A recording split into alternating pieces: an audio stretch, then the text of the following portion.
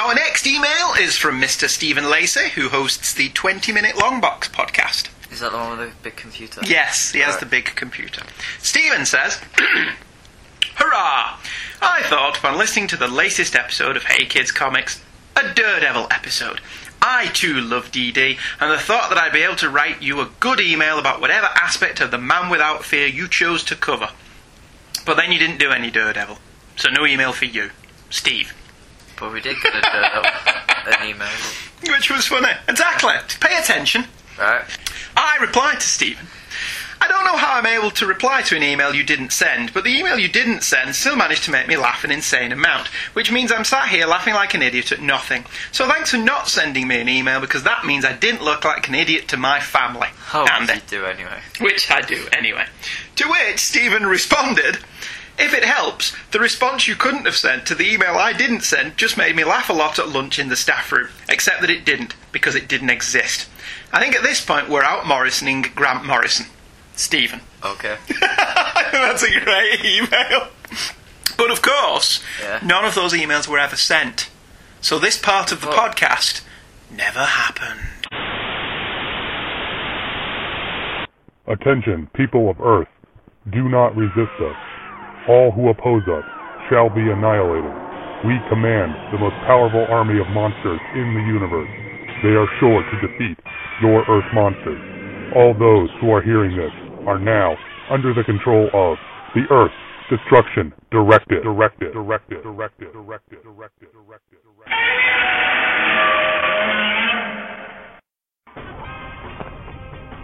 Hey you! Yes, you, hearing this message. Do you like podcasts? Well, evidently you do, because you're listening to one right now. Do you like giant monsters? Of course you do. Who doesn't like giant monsters? Well, then have I got the show for you. Earth Destruction Directive is the newest Daikaiju podcast on the internet, and we talk about all your old favorites, like Godzilla, Rodan, King Ghidorah, and Gamera, but also lesser-known monsters, like Yappa, Yongari, and Gyawa. We cover everything from movies to comic books to video games, and we're kicking it old school at earthdestructiondirective.blogspot.com. Check it out, won't you? And remember, the EDD has got their eyes on you.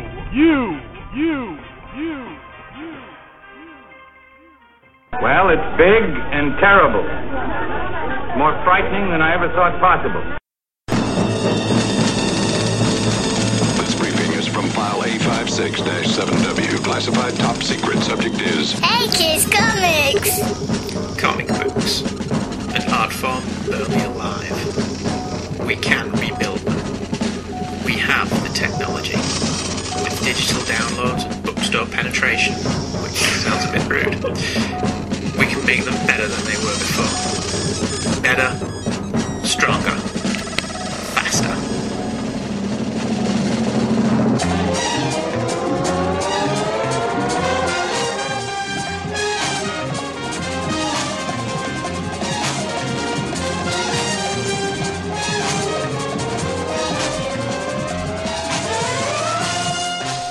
Hello, everybody. Hello.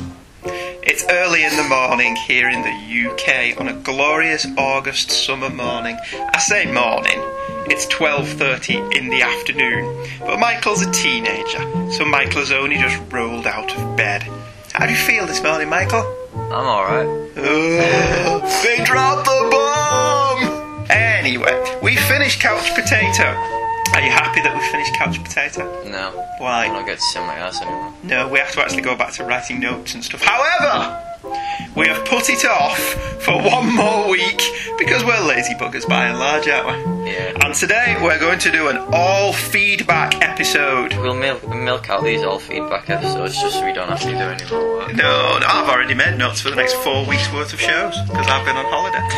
Yeah, as far as you lot are concerned, our lovely listening audience, there has been no break. But as far as we're concerned, it's been ages since we recorded one of these, isn't it? Yeah. We recorded all the Couch Potato episodes in 2 batches over 2 days.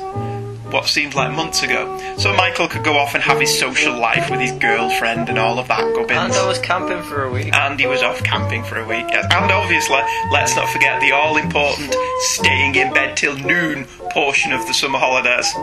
Yeah. So, it's been a couple of weeks since we've recorded an episode. Over the summer, I have read, 70-odd issues of Shadow of the Bat. Yeah. And I'm I'm more than halfway through now. I reckon I'm 2/3 of the way through New Krypton. Public shout out to Luke Giaconetti, who sold me all of those issues for a very reasonable price, considering he also had to ship them from America. So thank you to him. I'm also ploughing my way through the first Coruscant Knights Star Wars novel, which is very entertaining. We've watched all of the first season of Game of Thrones. I've not. Well, you've not, but me and your mum have, which is heartily recommended. And I've watched numerous episodes of The Flash to try and ascertain whether the Captain Cold one was an aberration or my childhood memories of that show were wrong. And I'm happy to report that every other episode I've watched has been pretty damn good. Okay. You've not watched any more, have you? I can't bring myself to do it. But we will come to Michael's opinion of The Flash and our audience's opinion of Michael's opinion of The Flash later on. Other than staying in bed till noon and fanning around with your girlfriend, what have you done over this summer holiday? I read Scarlet. Oh, is it any good, that? Is it? No, because I bought the hardback because it was quite cheap if you pre-order it. Yeah. And I haven't read it yet. All those 5 issues in that hardcover, yeah, could have been 1 issue. Right. Scarlet is the Icon series by Bendis and Malieve, who had an excellent run on Daredevil. I've read every issue of Hellblazer. Oh, well, not every, but I've almost finished Garth Ennis's run. From the beginning? Fair play. Anything else? I've finished Sandman. Oh, very good. Yes, we went to MCM Expo, which by and large was quite disappointing, wasn't it? Yeah. But we managed to pick up the Crisis on Infinite Earths Absolute Edition and the final Sandman volume 4. But it's not the final, they're going to do another one, aren't they? Yeah. Going to milk that cow until it's dry, isn't it? Until its teat hangs low on the ground. For 50% off, so I was quite impressed with that. But we are going to Birmingham Comic Con. But there's no point us telling you that, because by the time you hear this, we'll have gone. Yep. So that's a bit silly. Anyway, and we watched Black Swan, the film. I didn't. Which is quite entertaining.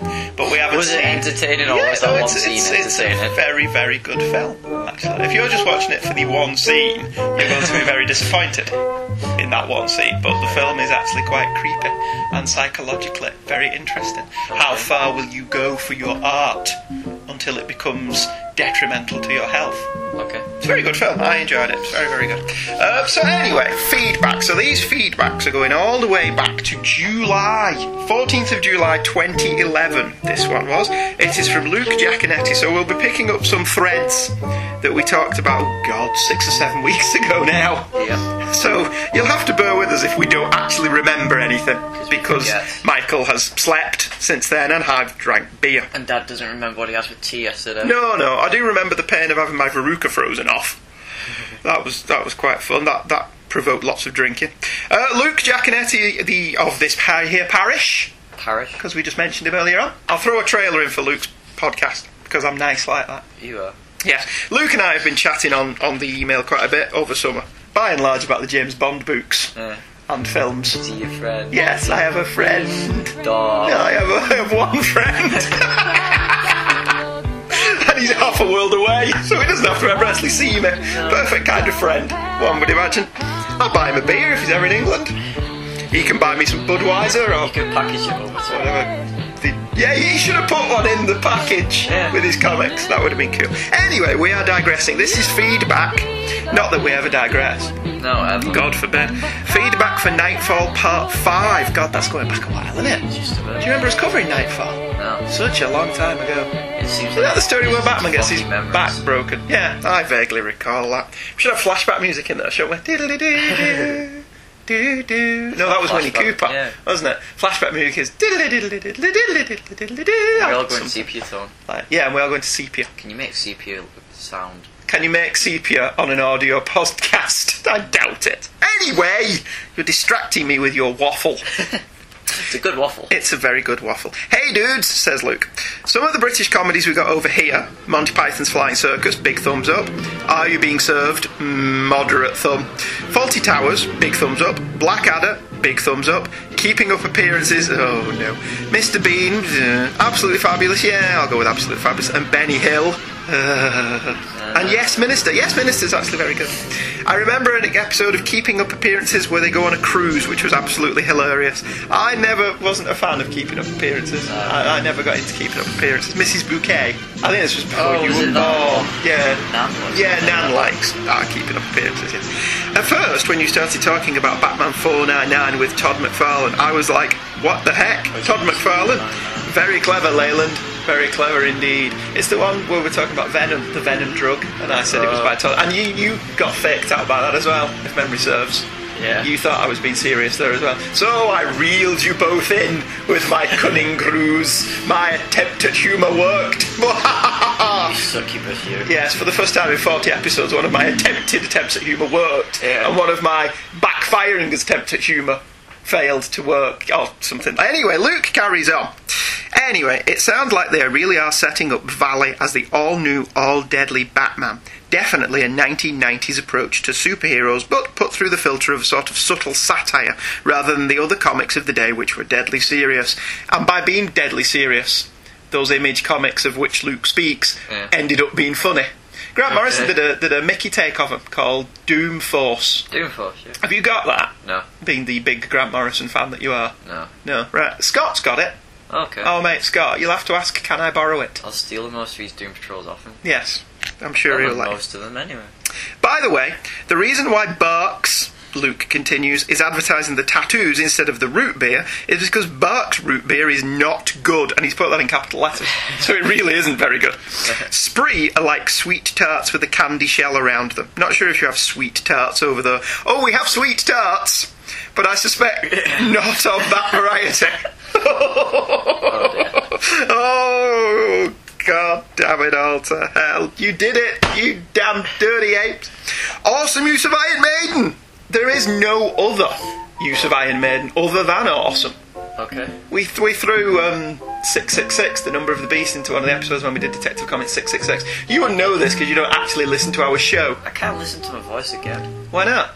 I have to listen to mine when I edit this. I edited the Blackest Night episodes. I sound like glass in a washing machine. My voice drove me mental. I couldn't take it. Did it? Yeah. It was too much for you, was it? It was. Eventually you get used to it. The best thing to do is just think of it as being someone else. Anyway, oh, there you go, take a drink.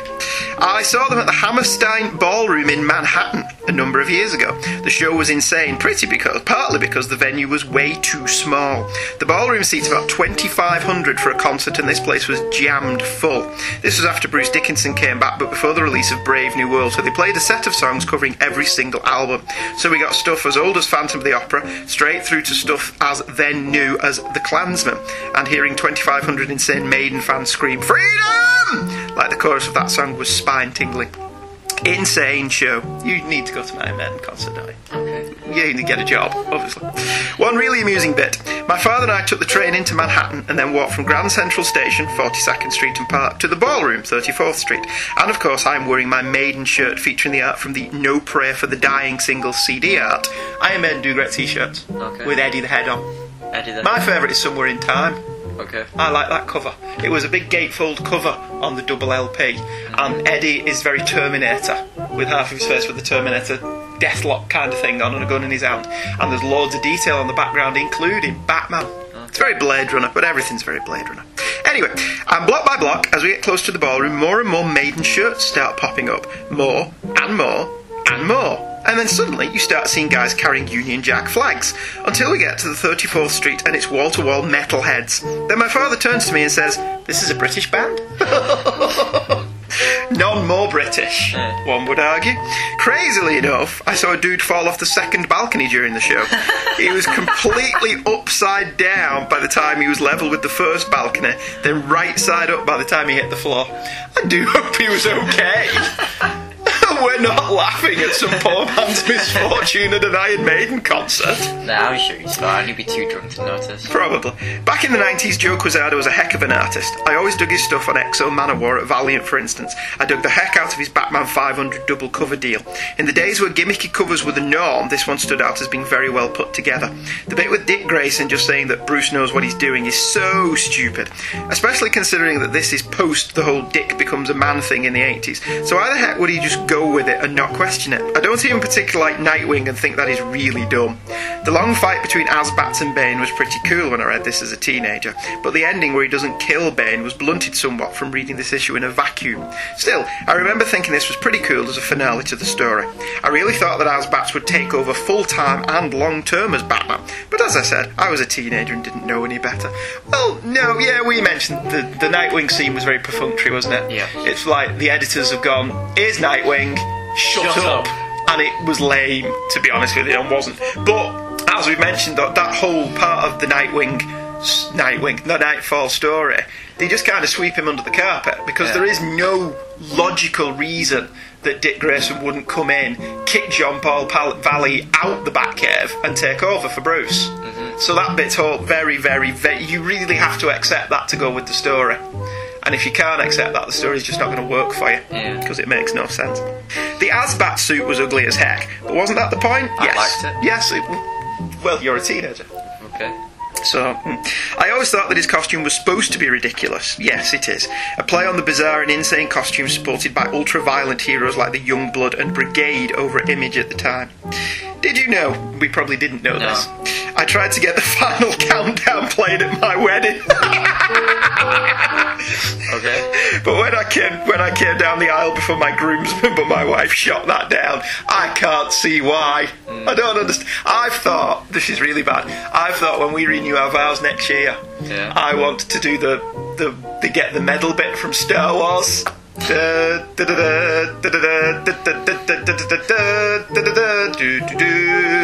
Mum's not down with that at all. Unfortunately, she's drawing a line in the sand there. Thanks for the awesome coverage of Nightfall. I've really enjoyed these episodes, and if I ever find these on the cheap, I will pick them up to check them out. Definitely a classic Bat saga. Keep it up, dudes. Luke. P.S. Michael, quit feeling up your father's comic book. No. He's done it since then, Luke. He sat there stroking an embossed cover for something else. I don't even remember what that was. Spider-Man 2099, yes. Sat there stroking the cover. Oh, you're a freak. Shiny.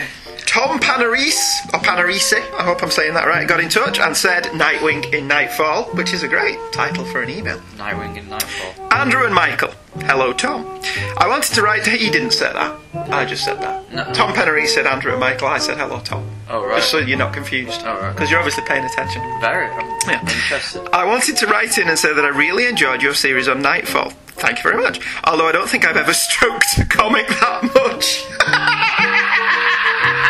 It was a one-time thing. A one-time thing. Apart from the next time you did it. Well, that was a one-time thing. Oh, Tom carries on. You may want to talk to a professional about that. Oh, quality. You're all just jealous because the voices only talk to me. The voices only talk to you. Anyway, Tom continues, a word on Nightwing and his place in this story, both the in-universe and real-world reasons. At the time, Nightwing was still a member of the New Titans, and that boot was in the middle of a very dark storyline where Dick nearly married his then-girlfriend Starfire, only to have the wedding interrupted by an evil version of Raven, who kissed Starfire, lesbianism, and made her go completely catatonic.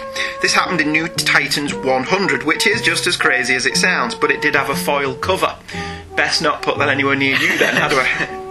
As a result, Tom continues, Dick winds up doing a lot of soul-searching and more or less acts completely out of character until he ultimately leaves the New Titans and Starfire behind right before 0 hour. Right, so that does make a bit more sense that Dick is being, for want of a better word, a dick. doesn't it? If he's going through some stuff with Starfire. So that's the in-universe reason. The real-world reason, as best as I can tell, is that Marv Wolfman, who had co-created the Nightwing persona with George Perez, had been writing Nightwing for the better part of a decade at this point and was very protective of the character. In fact, it would be another year until Nightwing would finally not be Wolfman's property and would be the hands of Denny O'Neil and the Batman team, which is why I think we get prodigal when we do. Thank you for being so entertaining. I look forward to more great episodes. All the best, Tom Panarisi. Thanks, Tom. Okay. I emailed Tom back, because I do try and email people back, as a rule, and say, hey, thank you for that. Listen to the show more. Tell all your friends. We want 550,000 downloads by the end of the year. And he replied saying he'd just listened to our Spider-Man 2099 episode, and you guys going through the Entertainment This Month American Comics ad and making fun of all the 90s comics was hilarious. Thank you very much, Tom. We appreciate that. I think we did that off the cuff as well. Yeah. Maybe the moral to this story is we shouldn't actually script anything. I never do. No, Luke Giaconetti got back in touch. Feedback for Spider-Man 2099 episode. I don't know if you guys are familiar with American comedian Bill Engvall or not. I have no idea who that is. No, sorry. But he has a routine called Here's Your Sign. Essentially, the idea is that stupid people should wear a sign which says, I'm stupid, so that you wouldn't count on them for anything. One Here's Your Sign bit goes like this. A buddy of mine were fishing, and we got back to the dock. I pulled up this big stringer of bass, and this idiot on the dock says, catch all them fish? Nope. Talked him into giving up. Here's your sign. I get that. So we should have it. So okay. I get it. He's obviously said something obvious to it. How else do you think he's got those fish? He's charmed them out of the water like a snake charmer does? Them. Or he's got Aquaman to bring them all to him. Hey, Aquaman, bring me some fish. He just sang a song. Yes, he sang like the sirens of the sea. Very good. Very good reference there. I like that. Clever. Yes, even accidentally. I'm clever, I want to be. Well, regarding the Nightfall trade paperback, as I said, I had recalled seeing it in my local used bookstore. Bookstore. So when I went there, and it was gone, I was annoyed. But that's the way a used bookstore works. A few days ago I went upstairs to where I store my comics, toys and other nerd crap. I was looking for a trade paperback on a bookshelf when what do I find? Nightfall Volumes 1 and 2. So I pulled them off the shelf and they have the price tag still on them from the used bookstore. See, gents, I could not buy the Nightfall trade paperback because I had already bought it. Here's your sign. Is that where he's going with this? Makes sense. So, as amusing as it is to consider that James Hunt flew to South Carolina, drove specifically to Mr. K's used books on Verde Boulevard in Greenville, and bought the trade out from under me, the only one to blame here is myself. Here's your sign. It's quite a cool story, that. So he could have been reading Nightfall along with us. Yeah. Oh dear. Maybe he didn't buy it, but he's a multiple persona which bought it. Yes, like in Black Swan. Wow, Luke's Natalie Portman. Or in South Park. Yes, or in South Park. Or any other number of things where people have split personalities, which has now been disowned by the medical community, I think. Does the singer of Echo and the Bunnymen have multiple personalities? Yes, he's both Echo and Bunnyman. Shoot. So I guess I'll get to read these stories now. Good. Anyway, as far as 2099, Luke continues, I read a few issues of the very, very bad Punisher 2099, and that's about it. I've never read any of them. The only Future series I ever really liked was Magnus Robot Fighter, which I've also never read, and that was always more of a sci-fi action book than a superhero book. Oh, so I may like that then. I like my sci-fi comics. That book worked best when it was dealing with science fiction concepts like robots with free will or spiralling cities in the sky and whatnot. But stuff like 2099 or Legion of Superheroes are hard sell for me for whatever reason.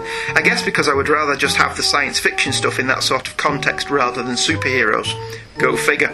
For what it's worth, Magnus vs. Predator was actually really good. Is there anyone the Predator's not fought now? No. Okay, Spider-Man. Spider-Man vs. Predator, no, we've not had that, have we? No. Right.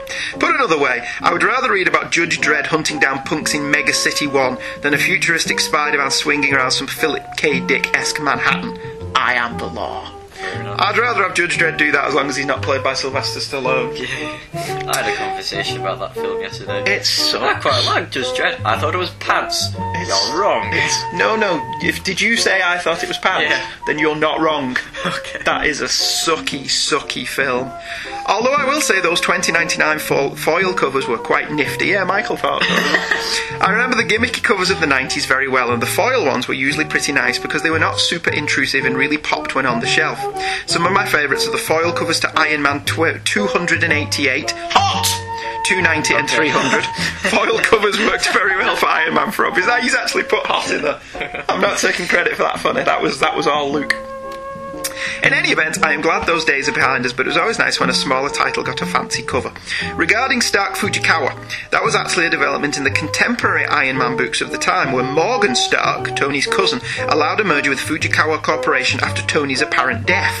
This was the second period where Jim Rhodes was wearing the armour, the black and white armour, which would go on to become the War Machine armour.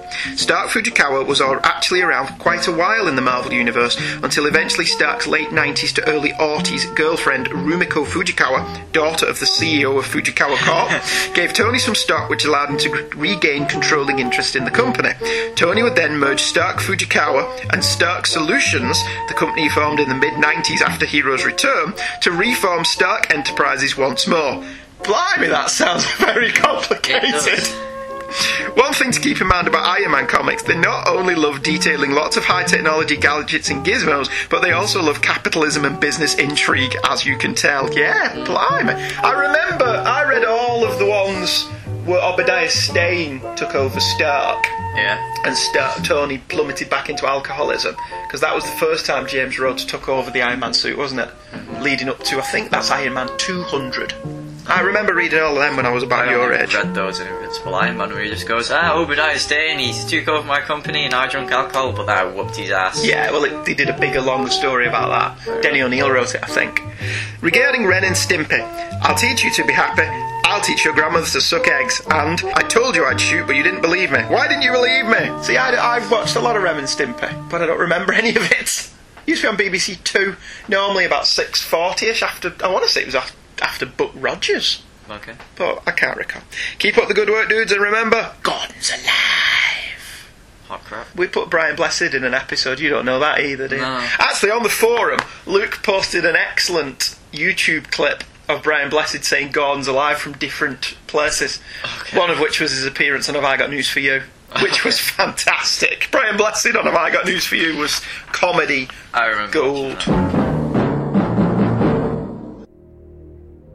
This is the voice of the randomizer. Do you hear me, Earthman? You gave me your numbers and forced me to pick one. For that, you must face the consequences. Each week, I will make you review a random comic book. Do you hear me, Earthman? A random comic book. Yes, each week on the 20-minute long box, I submit myself to the powers of randomness and review a title from my collection, completely at random and all within 20 minutes. It's the super compressed podcast for the decompressed, written for trade age. Join me, Steve Lacey, each week at 20minuteslongbox.libsyn.com or find me on iTunes.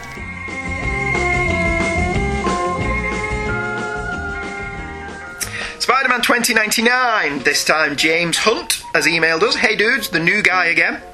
The Spider-Man 2099 episode was great. That shouldn't surprise me, but for some reason it does. It surprises us as well, James, it does. when an episode turns out well. People like it. We're sat here going, oh, we'll fix it in post. You don't hear all the stuff we cut out. And really interesting, as I've just started reading it myself. I've always been interested in Spidey 2099, and this interest was increased by the release of the Spider-Man Shattered Dimensions game last year, which I feel is the best Spider-Man game released due to its pick-up ability. Oh. What did you two think of the game? Shut him. Yeah. What?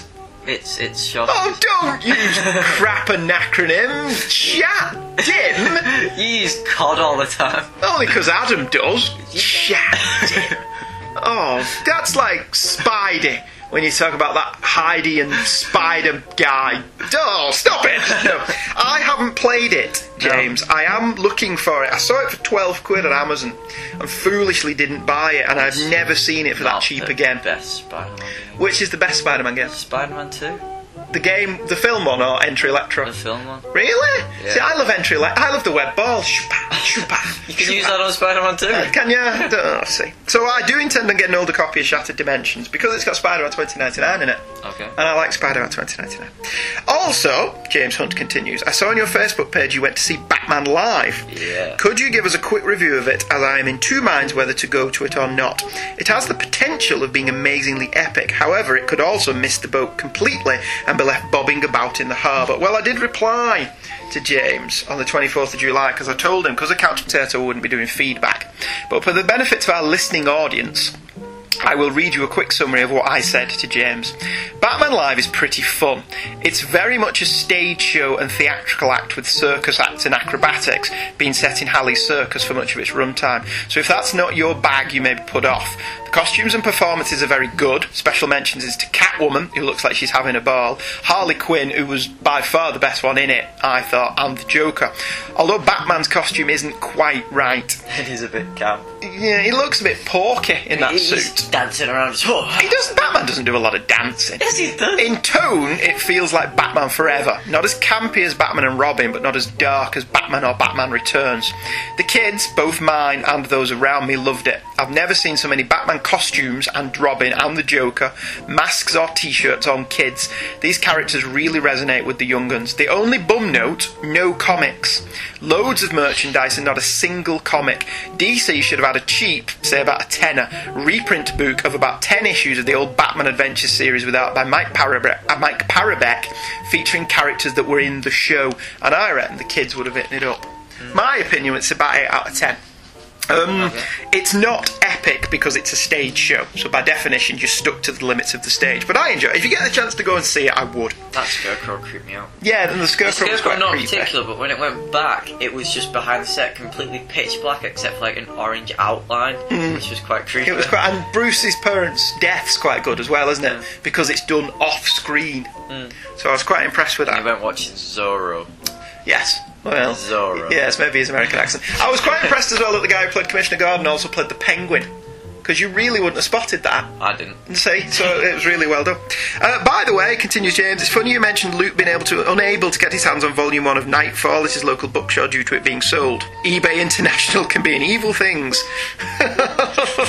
So James, well, as it turned out, we know that Luke's got that book. So you're not going to make a sale though, James. Again, great show, Steve. Thank you. I'm glad that's picking up traction. Thank you very much, James. Thanks for the reading suggestions. He says, I've managed to get his hands on Amazing Spider-Man 252. Oh, good. So maybe he'll cover that one. That's from James Hunt. Thank you very much, James. The Jim Lee artwork was quite cool as well.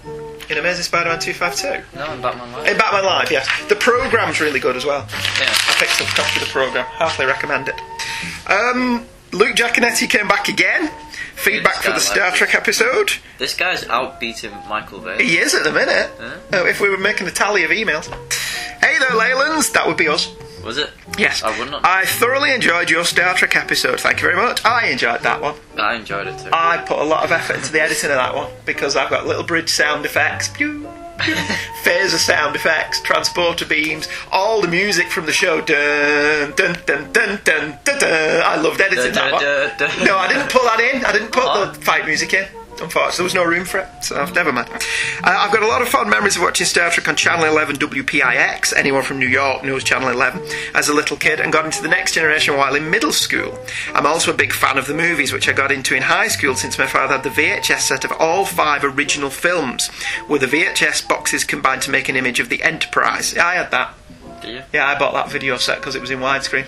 I remember it now. Yes, actually. I had that before the DVDs came out. I never got much into Trek comics for some reason, but as I've detailed in previous emails, I never made the best decisions regarding comic book buying. I have not read this particular annual, but I do have a digital copy of it, so I intend to give it a read now and see if I enjoy it as much as you do. I hope you did. I love that annual. I thought it was fantastic. Funny note, this was a DC issue, but DC never did an adaptation of Star Trek the Motion Picture. No, Marvel did that. Marvel did an adaptation of Star Trek the Motion Picture. Didn't say the Marvel one sucked. The adaptation of the motion picture is not bad. The actual comic series, not very good. No one did an adaptation of Star Trek 2 The Wrath of Khan until recently when IDW did it. And then they put them all together in a graphic novel. And it looks really out of place. Because you've got a 1970s adaptation of the motion picture. Yeah. And then a 2010 adaptation of Star Trek 2, and then back to 1983 for an adaptation of Star Trek 3. Okay. So they should really try to mimic the look of old comics, because it just looks terrible. Also, Dan DiDio does have some writers who can write Superman. You'll see when you get the box of Superman comics I mailed you. Good work, dudes. Luke Giaconetti. I am enjoying New Krypton. I'm enjoying Supergirl most. Yeah, that's been the big surprise. Sterling Gateman on Supergirl's pretty damn good. Superman in the Bronze Age, which is actually Charlie Niemeyer. Right. Superman in the Bronze Age is Charlie Niemeyer's podcast, which is good. I've just started listening to it, so I'm about 25 episodes behind everyone else.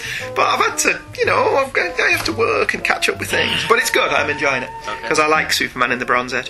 Another fun episode from the Leylands. I honestly could not tell you which seasons or series of Doctor Who have been on PBS, but I have seen Tom Baker and David Tennant as the Doctor. I'm not even sure they play that much Doctor Who anymore since BBC America has become more popular and more widely available. Keep up the good work. Thanks for playing my promo again. Oh, we'll always play your promo, Charlie.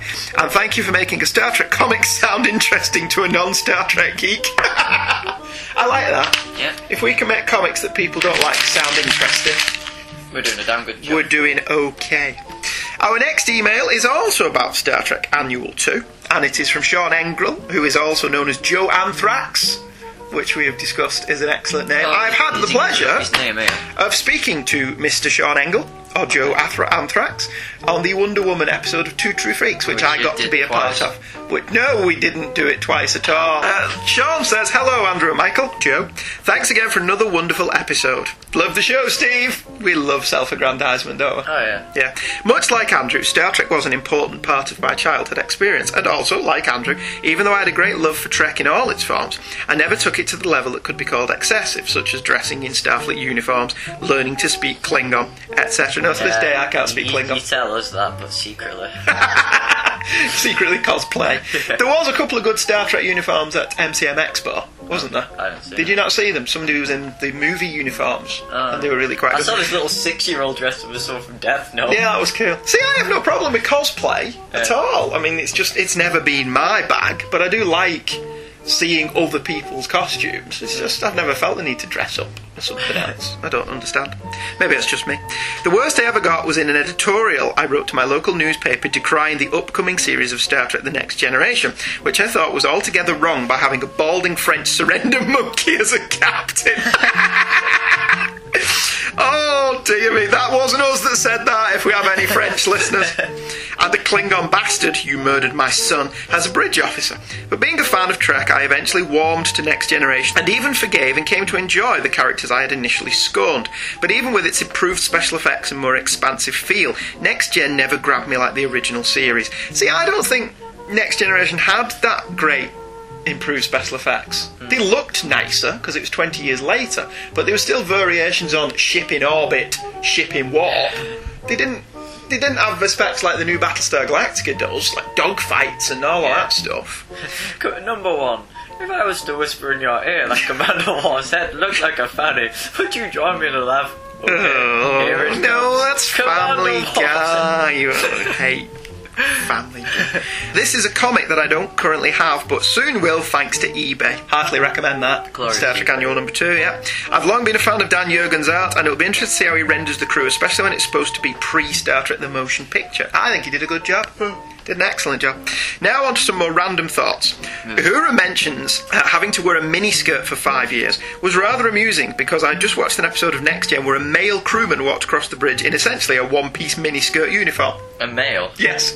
The men wore miniskirts in early episodes of The Next Generation. Really? It was quickly phased out, presumably because of that reaction that you just did. You were the men with the miniskirts. Did he have to sellotape it to the legs? I don't know. Just a couple of men did wear miniskirts and the women wore pants. Which is just wrong, isn't it? Yeah. Men can't wear miniskirts even in the future. It's just very silly. It was a first season episode and was probably a Roddenberry attempt to show gender equality. Nah. Yes, we agree wholeheartedly with that. For sake of I actually think it was the pilot episode. It wasn't done much after the pilot episode, presumably because people like us thought it was dumb. Also, I'd completely recommend watching the original series in remastered form. The images have been colour corrected, so the reds, yellows, blues and greens that make up the sets really pop on TV, HD or not. Yeah, the remastered ones are cool. I'm really digging that. And the new effects are unobtrusive so as to not take you out of the feel of the original show. The sets don't have tons of digital Rontos or land speeders mucking up the scene, and the Enterprise looks like the original model, but its motion doesn't look like it was hanging from wires. Both of these series are currently streaming on Netflix over here in the States, and for a $9 a month subscription fee, it's well worth the cost. I've heard that Netflix should be expanding into the UK by the end of the year, so this may be a neat way for you to get all your Star Trek fix in one place. We have Love Film. Is that not the same as Netflix? I don't know. I think it's roughly the same. You pay a subscription fee and it beams to your PlayStation. I think it's something like that. Finally, I misspoke when I said that the BBC was a government-owned station. I meant to say government-funded. Oh, it's not that either, really. The government doesn't really have anything to do with the BBC, fortunately. And in that way, it's much like PBS over in the States, where I lived. The Doctor Who that ran most frequently was the Tom Baker and Peter Davison versions. Yes, they ran a few of the later episodes of the Pertwee era and a few into Colin Baker, but they mostly kept the 4th and 5th in a constant rotation. I'm certain I've never seen an episode of the McCoy run and only a handful of Troughton and Hartnell, but I have watched most of New Who, and I'm really enjoying Matt Smith's take on the Doctor. It also helps that Stephen Moffat is a remarkable writer and brought on Neil Gaiman to pen one of the best epissodes I've seen in a long time. I'm looking forward for the Grant Morrison episode. He said he's got an idea. He's not been commissioned to write it. No, but I'm still, holding my breath. If you like Stephen Moffat, I don't know if America ever got Press Gang, but if you did, or if you can track it down via the internet furry, maybe you can find it. If you can find, maybe you can hire. You need to get a hold of Press Gang, which was a 1989 to 2004 series that Stephen Moffat did about a bunch of sixth formers who run a school newspaper. Now, I know what you're thinking, to quote Magnum PI, and you're right, that sounds awful. But it was, and is, the best kids, in inverted commas, television show ever made. It's got all of Moffat's dialogue, it's funny, it's exceptionally well acted, it's filmed on film, so it doesn't look cack, mostly on location, and if you can track it down, it's well worth watching. It lasted for 5 seasons, and every year it won a BAFTA for Best Children's Television Series, and it was only cancelled at the end of its 5th year simply because it was too expensive for ITV to produce on children's television budget. There have been frequent rumours that Press Gang is going to come back as a film or a TV movie, and I certainly know that Moffat and the star Julia Sawalha and Dexter Fletcher are interested in doing it, but given that it's been a rumour for over 15 years now, I kind of doubt that it's going to happen. But if you like Stephen Moffat's writing, you need to find out Press Gang and Sherlock. Yeah. Sherlock was brilliant as well, so you need to track that down as well. Anyway, Sean continues, this lecture is getting long. I'm certain you have plenty of couch potato viewing to get on with. We've done all of that, mate. Hope you're having an enjoyable summer holiday. I don't want to go back to work. No. And I can't wait for couch potato. Thank you very much. Thank you very much for that. Much appreciated. Actually, I got to work today. You should have, but you didn't. And now we're into our couch potatoes. Yay. Andrew Morton, a new person. A new person. Hello, Andrew. It's good to have you. In the sense that you've written us in, not in the... Let's just move on from that, should we? Hello, Andrew and Michael. Hello, Andrew. First, let me congratulate you on your fine podcast that you both do an excellent job with. Love the show, Steve. The views from 2 generations of comic readers are insightful, and it is frequently laugh-out-loud hilarious. I'm sure that's unintentional on our part. Helped by the fact that as a fellow Brit, I can get the majority of the references. Excellent. Well, that's good. Yes, I quite like that. I do know a couple of people have emailed me from America saying, I don't know what you're talking about, though. No one ever does, though. The chips and pie barm one, particularly. Yeah. I emailed Michael Bailey and told him what chips and pie barm was. Did not say it's fries chip balm and a pie on a butter. Our chips aren't fries, really, are they? McDonald's do fries, we do chips. We do nice big fat sausage finger chips. That's what we do. Anyway, we're digressing. Andrew continues, although I have listened for a while, I was moved to write in after hearing your Incredible Hulk couch potato episode, where it was revealed that Michael had to hide during David Banner's transformations. Dip, dip, dip.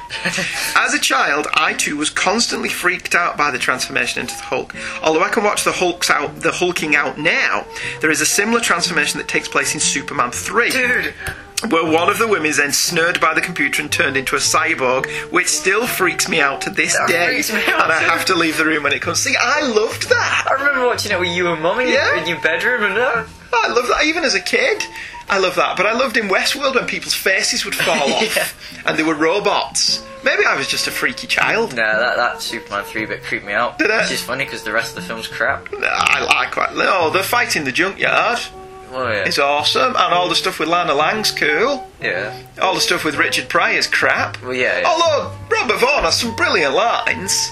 I ask you to kill Superman, and you can't even do that one simple thing. He has some great lines. I can't have anyone with me who isn't with me. I love that line.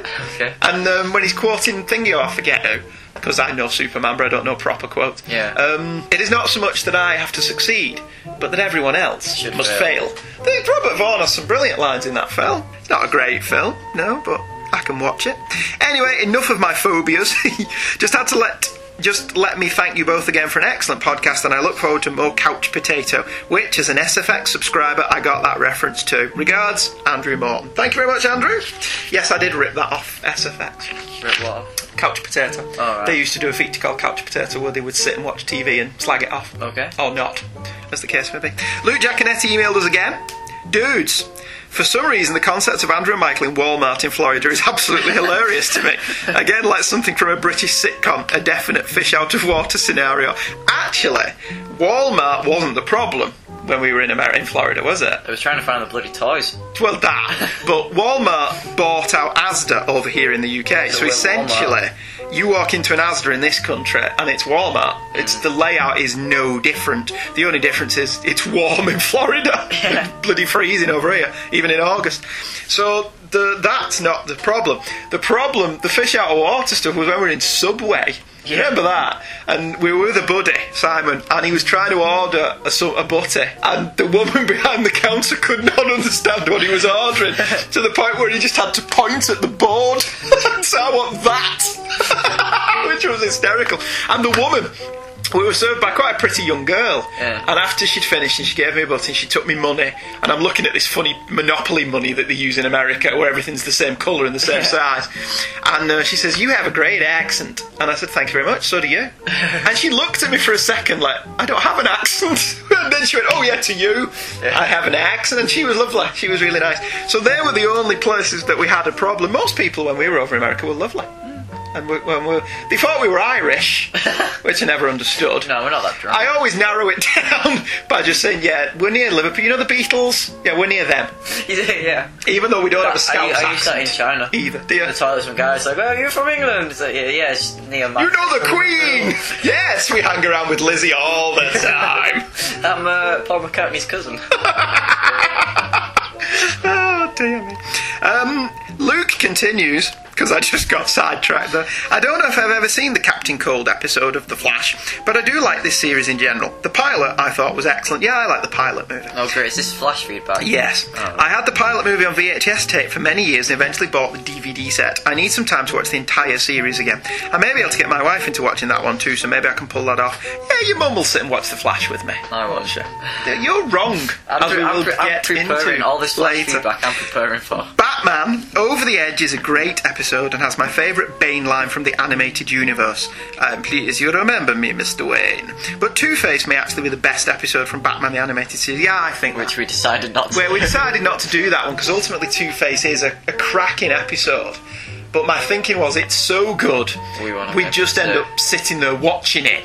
Yeah. Because it's the Two-Face episode.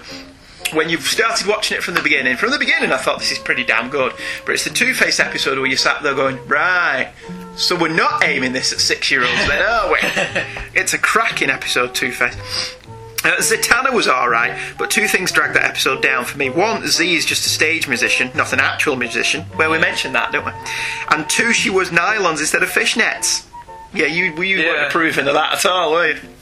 At the time the episode was produced, the animation studios could not draw fishnets without them looking all blobby, so they went with nylons. I think we thought that, didn't we? That was our guess as to why they didn't have fishnets.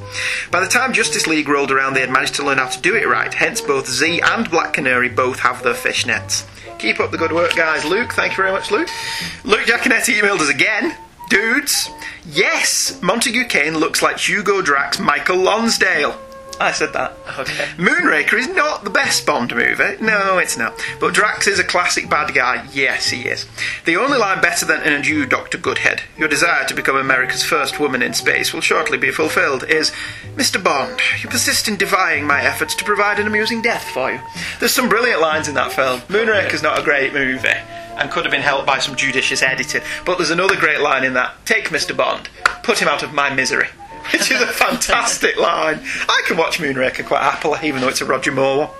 Zatanna did not appear in another episode of Batman the Animated Series, but of course she did reappear with her proper fishnets in Justice League. As I said in an earlier email, which we just read, it's a pretty good episode with all of the Bond references and Z being super hot, but it has some shortcomings in animation and story. Still, it's fun to see Zatanna running around with Batman. Over the Edge is a classic episode in a series which is teeming with classic episodes. It's the kind of story which works perfectly in this format because you can hit the audience with the cold open right off the credits and then the story just rolls right along. Not only was the Scarecrow redesign in the New Adventures, but he got a new voice actor as well. Although Scarecrow has no lines in this episode. The shady tones of Jeffrey Combs really help make the character a menace because while I like how the Scarecrow was handled in early Batman episodes, this one is certainly more modern and scurry. Riddler's redesign I can take or leave. There's really only one good Riddler episode, Riddler's Reform, and that was in his original design. Bane's redesign is directly related to how he looked in his first appearance. In Bane, the production design team purposely made Bane's face boyish and non-threatening because they did not like the character and thought he was a gimmick. Evidently, they changed their opinions by the time this episode came around. Also in Bane, we see him doing Venom, but we don't get his origin per se. The lady Michael referred to was Rupert Thorne's Ravenhood Mall Candice. The line, "If the bat's on a spree, Wayne must pay the fee," is a reference to Johnny Cochran's famous "If the glove does not fit, you must acquit" from the O.J. Simpson trial. Oh, right. Okay. No, we didn't notice that, did we? See, the O.J. Simpson trial didn't get as much play over here as it did in America, to be fair. Because to us, he's just that guy from the Naked Gun films. And the guy that used to advertise in comics. That's where I knew O.J. Simpson from. He used to advertise in comics? There used to be full-page ads in the comics of O.J. Simpson advertising trainers, I think. Okay. That's the only place I knew him from other than the Naked Gun films. So over here, that wasn't the big deal that it was in America. Also, every episode of Batman the Animated Series and other DCAU shows were animated overseas. Early on in Batman the Animated Series they used multiple studios, which is why there's such a wide variety of quality of the animation. Keep up the good work, fellas. Luke Giaconetti. Thank you, Luke. Rocketed as a baby from the exploding planet Krypton, Kal-El grew to manhood on Earth, whose yellow sun and lighter gravity gave him fantastic superpowers. In the city of Metropolis, he poses as TV newsman Clark Kent, but battles evil all over Earth and beyond as Superman.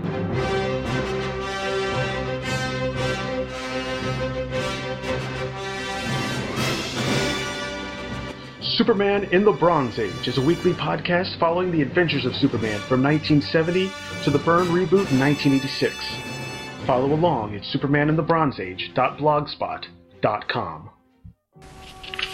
We now have our two-part Michael Bailey email. Okay. Just started listening to the Flash commentary episode of Hey Kids. So far I'm enjoying it, as always. Here are a few thoughts right off the bat with more to come. Keep in mind that this first comment is taken as a joke, mostly. Number 1, please send me a list of things Michael likes and how I can sit there and pick them apart just as he's pissing all over one of my favourite shows ever. Tell Michael what you like. No. I've already told him. I've already emailed him. I gave him a long list of things that you like so he can tear the crap out of him. Yeah. Number 2. Oddly enough, I was a year or so younger than Michael when this first came on, so it is odd to hear his perception of the show as a teenager now. Number 3. The show was not cheap. It was cancelled mainly because it was too expensive. 1.6 million an episode, maybe nothing today, but it was expensive at the time. I don't agree with you at all on that. I think the special effects in The Flash still hold up. It looks like it was filmed off the Batman set when they weren't filming Batman. Yeah, but Batman was filmed in England, so there you go. And no one can act in it. Oh, come on! I stumbled home one time and you were watching it, and it was crap acting, and it was a bunch of crazy people in an alley, and then the next day you're like, that was the best episode! Which one was I watching? I don't know, but it had some crazy dudes in it. That's every episode! Yeah. I quite like John Wesley Shipp, and anything that's got Dick Miller in it can't be all bad. Okay. I enjoy. I think we're just going to have to agree to disagree on the Flash. I disagree. And I don't agree with you. Did you not see my joke? It was whatever. Number 4. I think it's kind of odd Michael doesn't enjoy this, but enjoys Batman the Animated Series. And I feel the Flash and the Batman Animated Series have a lot in common, not least of which is the Shirley Walker score. I don't think so. I mean, the Animated Series is good. You're just not letting this lie, eh? Oddly, you did enjoy the 50s Superman show. Because the 50s Superman show was good. Why? Alright, okay. Why was the acting in the 50s Superman show better than the 90s Flash show? I don't know, it's context, I suppose. In the 50s, overall, everyone was the same. They acted as the same people, more kind or of less. Broad and over the top a bit. Yeah, which was alright in context then, but it was the 90s, right? And all the 90s shows, pretty much, you either had your crap Will Smith comedies, 70s show stuff. That 70s show. Yeah, or you had your darker Flash stuff. And shizzle. See, I don't think Amanda Pays is the best actress in the world. Yeah. But I liked John Wesley Shipp, and I liked Mr. Genovese. I always want to call him Cosmo Genovese, but he's Mike Genovese, isn't he? He played the police captain. I liked him. I liked Alex Dessert as Julio, but he wasn't given a lot to do. No. Token. Yeah, and saying, I think we just showed you a naff episode. Captain Cold wasn't a great... You need to watch the Mark Hamill ones. I've seen the Mark Hamill. The Mark Hamill ones are great. Does he have a big hand? Or is that another Mark Hamill thing? I don't know. I can't remember. I've not watched those in my recent rewatch. I need to. Number 5. Captain Cold was not a hitman in the Silver Age. He was just a crook. He was a bounty hunter when William Messner Loebs was writing The Flash. Jeff Johns may have retconned him into a hitman later. Not completely sure about that. But in the Silver Age, he was just a cookie criminal with a gimmick. 6. The show did not pattern the costume after Wally West's uniform. At the time the show began, Wally was wearing Barry's costume. Right around the time the show went into summer hiatus, DC had Wally adopt a similar looking costume around Flash number 50. So Wally stole this costume, not the other way around. Somebody else has emailed about that as well. So you're getting bent out of shape over something that's not wrong. I'm alright with it now, because I can get bent out of shape with it now. Okay. The Flash costume, Michael Bailey continued, for the series was designed, if I'm remembering correctly, by Dave Stevens, creator of The Rocketeer. At the time the Flash series was in development, Danny Bilson and Paul DeMeo were also developing the Rocketeer film, so it would make sense that Stevens would do a little design work on the Flash as well. He's not credited. Yeah. Robert Short's credited as doing the costume, but I don't doubt that. I don't doubt Dave Stevens had something to do with it, because the Rocketeer not good. No, the Rocketeer's great. What is wrong with you? I watched it. It wasn't that great. I love the Rocketeer. It was decent. It's great. What can I do with it? One of the aspects of the show I love is the timelessness of the piece. Flash was very much a forerunner of Batman the Animated Series in tone and feel. Some of the hairdos are very 90s though. Mirror Master's hair is quite bad. Why? Played by David Cassidy of the Partridge Family. Mask on? No, he just wears a leather jacket. Only the Trickster has a costume. You see, you got that as well, though. Throwing away good costumes. Maybe they didn't think the costumes would work. See, I think you can make anything work if you do it properly. Watchmen. And yet you've got Watchmen. Yeah, so...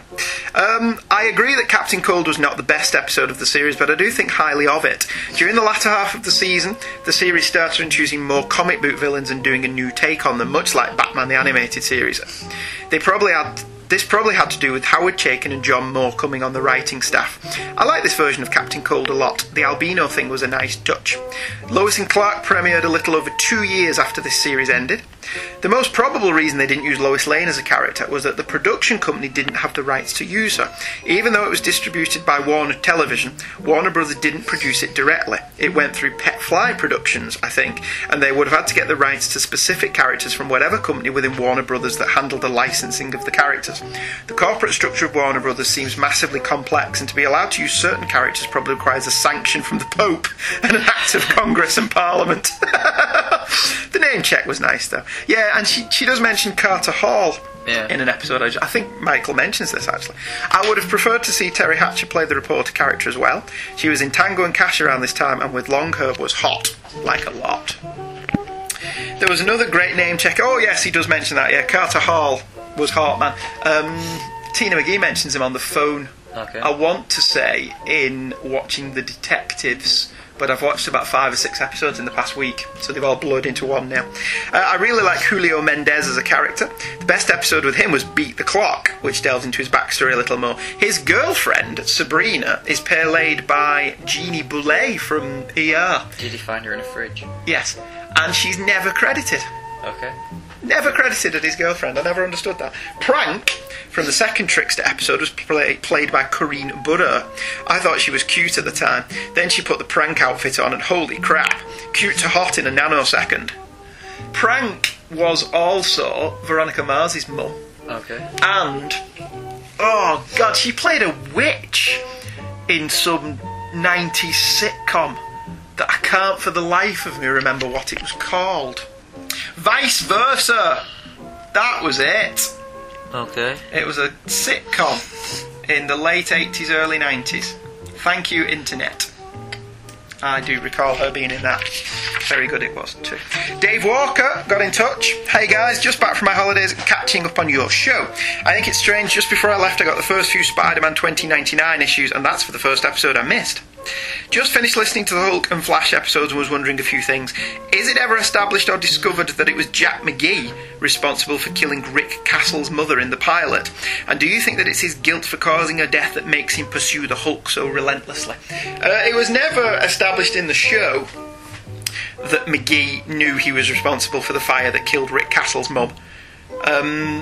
So it's a good idea for some motivation, but as far as I'm aware, no one ever knew that he did that or ever found that out. There is an episode of Castle, yeah, because that's what he's referring to. Susan Sullivan played Elena Marks in the pilot for the Hulk, and is also Castle's mum in Castle, where she's watching that Hulk pilot. Okay. Because she's going through all her old acting stuff, and she watches that Hulk pilot, and they talk about it, which I thought was a nice little callback. So that was good. I wrote my last episode to The Incredible Hulk when I was about 18 or 19, because I was so disappointed in the death of the Incredible Hulk movie. Do you still have it? No, I wish I did. Do you want to know what it was? What? The opening episode is a Hulk out, and it's a Hulk out at the place where David Banner's working. And the reason it relates to Dave's email, we will come to in a minute. And he gets back and trashes the place for whatever reason. He gets back and he comes out of his Hulk out in his ratty little apartment, and he's got no money and no clothes. All he's got is his work overalls. So because it's payday, David Banner makes the mistake of sticking around for another day to get paid so he can get some clothes and some money and get the hell out of Dodge. Okay. By pure coincidence, Jack McGee happens to be in the area, goes to the place where David works and corners him. And he corners David Banner and finds out who he is, and he hulks out. And because he's hulked out in public, everyone's seen it, so there's no hiding this anymore. He's being chased by the police and everything. Big, massive scene that I wrote in this story. And at the end, he's cornered by the police, and McGee talks him down and calms him down back into being David Banner so he doesn't kill any policemen, because he's terrified that he'll kill people. And then I had my second act be the trial, where David Banner's put on trial for murdering Elena. And in that, they find out from old police reports that Jack McGee caused the fire. So that's why it relates to this email. I did have them find that out. Okay. And McGee is actually crushed by this, because it turns out he killed Elena Marks indirectly, not the creature. So obviously David's found not guilty. One nice touch, I did have Jennifer Walters as his lawyer, which I thought was quite good. That's just my opinion. I thought it was funny. And the episode, I get it now, actually. Yes, there you go. And the story ended. I mean, I had a lot more in it than that. I had some big subplot that caused a few Hulk outs and stuff. But the episode ends with Banner being exonerated for it, and McGee is found as John Doe, and together they find him a scientist in New York, Dr. Richards, who is going to help him find a cure. And the episode ends with him getting on a bus to go and hopefully be cured, but now he's clear. He's David Banner's clear of this creature's crime. He's back alive. McGee's found everything out, so it didn't actually end it. They could have carried it on if they wanted to, and I wrote that as about a 19-year-old, and I'm still very proud of that. Like get arrested for faking your death? Well, there's extenuating circumstances. I worked it all out. The Jennifer Walters figured it all out for him, because she's a lawyer. But anyway, that was my last episode of The Hulk. Also, Michael is wrong on 2 points regarding The Flash, continues Dave. Firstly, the series is awesome. There you go. Especially the pilot and the Trickster episodes, I concur wholeheartedly. I'm pretty sure it's the main reason I actually started reading comics properly after watching this on the Sci-Fi Channel at the end of the 90s and finally finding my local comic shop.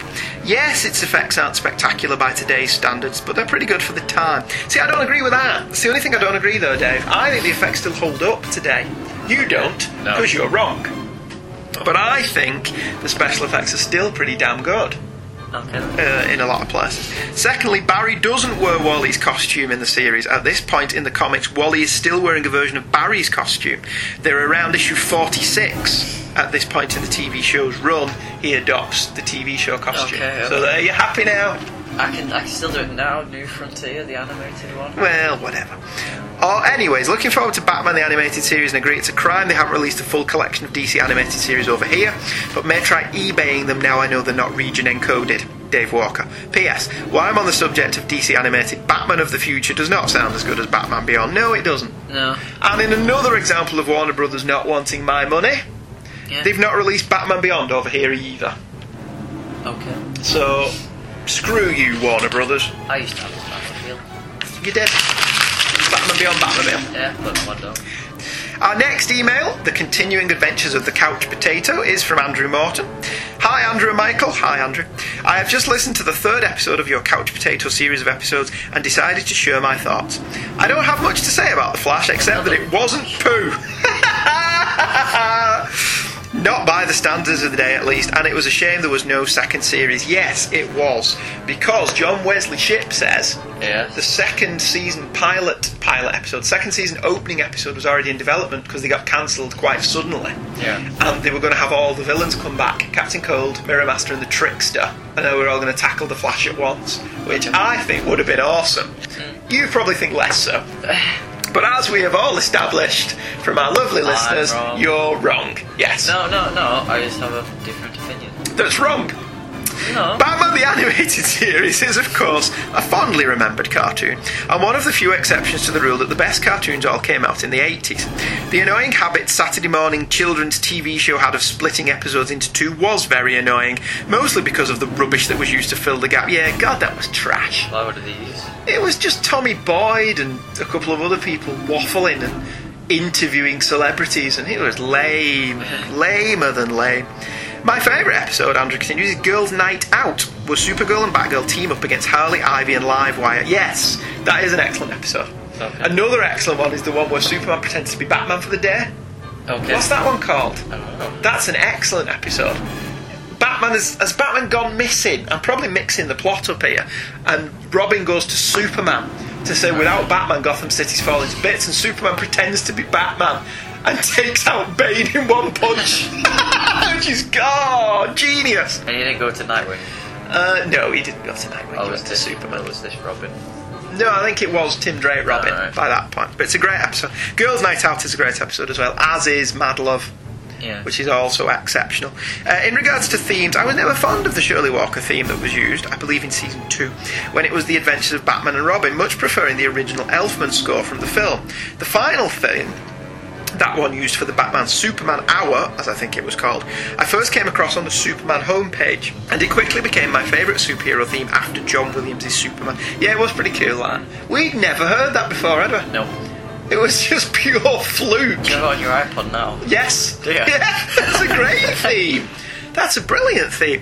To finish this ramble, I would like to point you to the direction of the AV Club website, where they have a weekly review of Batman the Animated Series episodes, avclub.com, which are generally entertaining and informative. Yes, they are. I checked that out and was quite impressed by those reviews, so I have been working through them. So I do thank you for pointing us that out, Andrew. I look forward to the next episode of Spider-Man as a series I loved as a young child, but it's a bit too cringe-worthy for me now. Thanks, Andrew Morton. Yeah. At least when we get to that one, people will agree with me People that it's crap. hopefully will agree with you that the 70s Spider-Man show was crap. Another email came from Dave Walker. Hey again. Great episode choices for the Batman episodes. It's been ages since I've seen them, pretty much due to the aforementioned lack of DVD releases. Get ye onto eBay and purchase them because they are region free, or get the internet for it, because I have no problem with that. If Warner Brothers don't want to release them, if Warner Brothers don't want our UK money, screw them. Maybe they're just nice. They know you have stuff to be buying instead of DVDs. So No, it's just stupid. I mean, I do like that they don't region encode them, which is quite nice of them. But whatever. Zatanna was an unexpected choice, though I guess it's appropriate since Paul Dini married her. Yes, he did. Have you seen Paul Dini's wife? No. She's a magician who looks exactly like Zatanna. Her name's Misty Lee. Dave sent us a link, so if you want to check out what Misty Lee looks like, Okay. because I'm sure that you will, won't you? Missed Mark Hamill's Joker, though. He's the voice I hear in my head when reading Joker stories. Yeah, same with me. Mark Hamill is the Joker. Since you mentioned it on the show, I'm going to assume that you have the Paul Dini and Chip Kidd authored Batman animated book, which I think is a great insight into how the show was put together. Just thought you wanted to know what you thought of the pages titled Not Yet Acceptable for Broadcast. Yeah, I like that one. The pictures included. Well, I am leafing through. There's a picture of like a naked Catwoman and a beer bottle and a cross just flying out somewhere. That very book right now as we speak, because it is an excellent book. This Batman animated by Chip Kidd and Paul Dini. That's it then. Not yet acceptable for... Oh, yes. This is a fantastic double-page spread. There's a poster by Bruce Timm of all the things that they can't show on television, which is a naked Catwoman still with her mask on. So Spider-Man's probably into that. Child endangerment, the Joker being throttled and shooting, drugs and alcohol. Smoking. And smoking, yeah. Oh, and there are some shattered brilliant boxes. notes from broadcasting standards and practice. The network says it is not their practice to show animal excrement hitting anyone on a children's show. Which one's my favourite? Where's my favourite? Baby doll can't bash Batman in the face with Mr. Happy Head. Oh, comedy gold! So those 2 pages are exceptionally good. Yes, I'm very, very impressed with those 2 pages. Dave continues, Spider-Man should be good. I wouldn't hold your breath. Do not remember a thing about it, but do remember watching it on BBC 2 way back when Channel 4 was doing the 60s Batman series sometime in the 90s. Hope the next time you do the couch potato thing, if you want there to be a next time, you consider doing the world's finest or nighttime episodes of Superman, or any with Gilbert Gottfried and Mr. Mixes-Pitalik. Nighttime is the one I was just talking about, where Superman doubles. Yes, that would be a really good one to do as a couch potato, because it's really funny. But World's Finest would be a good one to do as well, as an audio commentary. Is that the film? That's the 3-parter that was released over here as a film, yeah. Which I had on video. Which you had on video before I got the DVD releases. I didn't say I wasn't Batman. That one's really good. Okay, thank you very much everybody for your email correspondence. That brings us up to date with emails. If you would like to have your email read on the show, all of the information will follow in the credits, because I'm far too lazy to say it twice. Yep. If you want to email us, feel free to do so. Secondly, we're on Facebook. We have a forum. Join in, email us, Facebook friend us, whatever you want. If you have any suggestions for what you would like us to look at, if we have it, we're more than happy to take suggestions. I'm not saying we'll act on them, but we're happy to have them. And we may do another couch potato season if we ever feel like being lazy again. Because it was very, very easy compared to normal episodes, wasn't it? Next summer. Maybe we'll do it. Christmas. Yeah, maybe we'll do one over Christmas. Who knows? We could do a special Christmas episode. Yes, of Christmas episodes. Christmas with the Joker, on holiday nights. And, The Flash didn't do a Christmas episode. No. Email me shame. which superhero TV shows did Christmas episodes, and we will do a Christmas couch potato. Okay. Just of Christmas episodes. That's a fantastic idea, Michael. I approve wholeheartedly. I was thinking books we got for Christmas, but oh well. Oh well, we'll do that after Christmas. We may also need to know where to get copies of them if we don't have them. But we'll see you next time. We're going to start doing relaunch season, where we're going to be looking at books that have been relaunched, because we are whores, and we are shamelessly hoping to cash in on DC's relaunch. I'm looking forward to the relaunch. Yeah, I'm moderately looking forward to it. We are going to look at Superman #1 from 1986, Sensational Spider-Man 0 from the 90s, Avengers 1 and Fantastic Four #1 from Heroes Reborn, The Punisher #1 Welcome Back Frank by Garth Ennis and the new #1 by Greg Rucka, and Daredevil #1 by Kevin Smith, and the new one by Mark Waid. They're the ones we've got on tap so far, and we will definitely be looking at Superman #1 and Action Comics #1, because Grant Morrison wrote one of them. Yeah. So I'm suspecting there may be a difference of opinion there. So we'll see you next time. Thank you very much. Bye-bye. Bye. Hey Kids Comics is, and the devil will find work for idle hands to do production. Every Thursday, new episodes drop at apleyland.podomatic.com. You can join in the fun. We have a website where you can view the covers of the comics that we talk about, www.heykidscomics.webspace.virginmedia.com, and the show can be emailed directly at heykidscomics@virginmedia.com.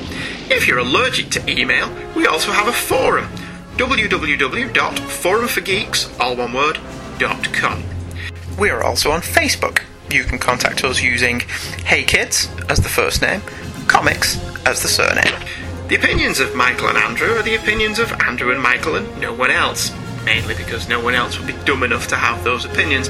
The music and clips used in the show are copyright their respective copyright holders, and no infringement is intended. Michael and Andrew make no money from this, much to their chagrin. We hope you enjoyed this episode of Hey Kids Comics.